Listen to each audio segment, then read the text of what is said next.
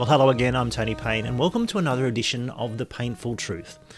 Well, it's been quite a week in the Payne household. We've had the joy just over a week ago of our 8th grandchild being born.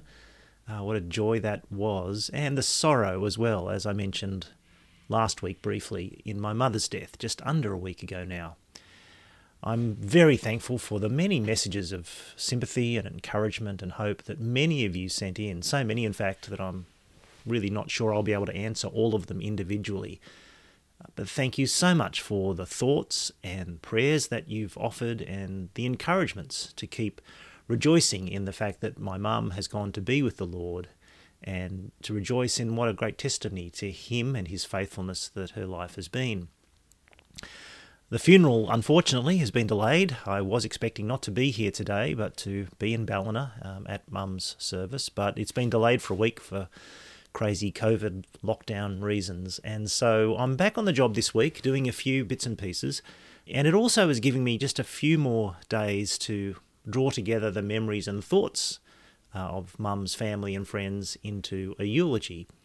And as I've been doing that, as people have been sending me their ideas and memories and appreciations of Mum's life, 3 themes keep emerging. There was her deep Christian conviction, her warm and energetic practical care for other people, and her positivity. She was an indefatigably optimistic person, my mother, in the face of life's sorrows and disappointments. Or to use the Bible's language for these 3 characteristics, faith, love, and hope.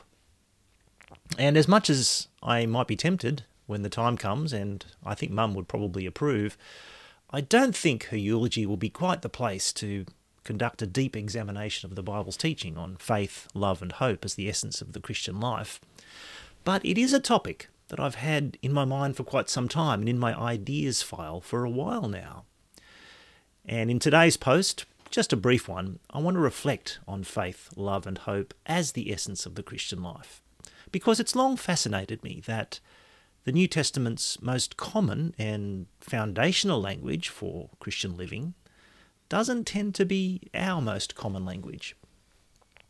We tend to think of Christian growth in terms of maturity, or godliness, we say, or discipleship, or perhaps we even speak of personal holiness, or perhaps that was a generation now that's passed. We also speak quite a lot about the 3 C's of Christian life, of conviction, character, and competence.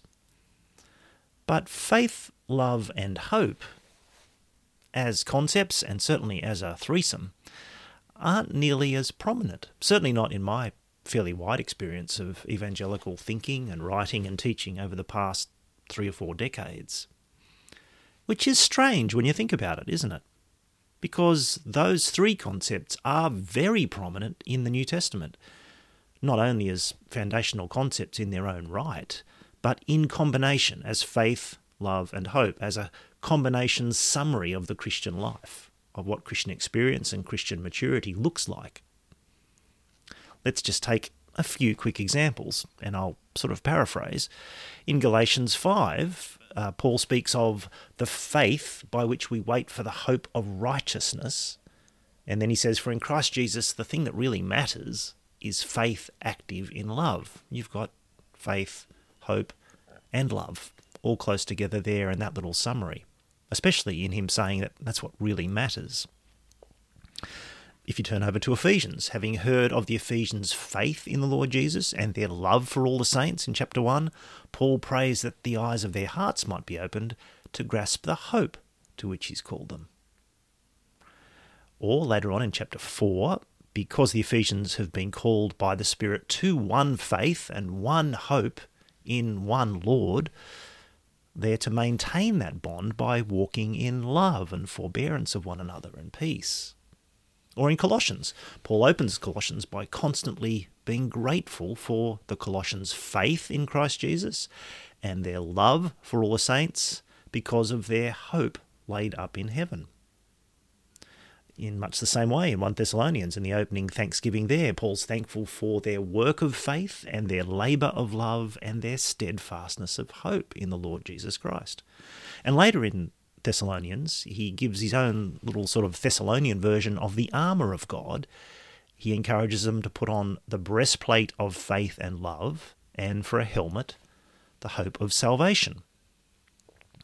And in 2 Thessalonians, in the opening section there, he again thanks God for the abundant growth in the Thessalonians' faith and in their love for one another and in their steadfastness amidst persecution as they look forward to Jesus' return. In other words, hope, although the word hope is not used. Faith, love, hope. These three, in a combination like this, are frequently put forward as a summary of what Paul is thankful for in the Christian life, or what the Christian life really consists of. We can add to this, of course, all the many other places that speak individually of the central importance of these three theological virtues, of faith. Of course, in places like Romans 3 and 4, or most of Galatians, or Hebrews 11. Or the value and centrality of hope in the Christian life. And you think of Romans 8, especially verses 18 to 25, or the opening of 1 Peter. And of course, love, which is often put forward as the very foundation of what it means to live as a disciple of Jesus in John 13, 34 to 35, for example. By this will all men know that you're my disciples, if you love. Not to mention love of God and love of neighbour as being the summary of what the law was pointing to and was all about. Then there are other passages that link together faith and love without mentioning hope, and I'm thinking of places like 2 Timothy 1:13 and 1 Thessalonians 3:6, and there are plenty of other passages that link together faith and hope without particularly mentioning love, such as the previously mentioned Hebrews 11 or 1 Peter 1:21 and so on. You'd really have to conclude from the New Testament that faith, hope, and love are a big deal. Are there three more central or dominant concepts in the New Testament for characterising the Christian life, other than these? Repentance is the only other candidate that I think comes close. And of course, I still haven't mentioned the most well-known passage in which the three are combined and put forward as the epitome of Christian experience and Christian life, in 1 Corinthians 13, of course. Paul says in that passage that particular actions or gifts or ministries or achievements will come and go, but underneath them all and outlasting them all, faith, hope, and love abide. These three, he says, but the greatest of these is love. 1 Corinthians 13 is particularly important, it seems to me, because it presents itself as a summary, as the nutshell of what really matters when all is said and done. And the failure of the Corinthian church is really their failure to live out these foundational and abiding Christian virtues in response to the gospel of Christ crucified. What is it about these three, as Paul calls them, that sums up and encapsulates the Christian life, the response that the gospel calls forth in us?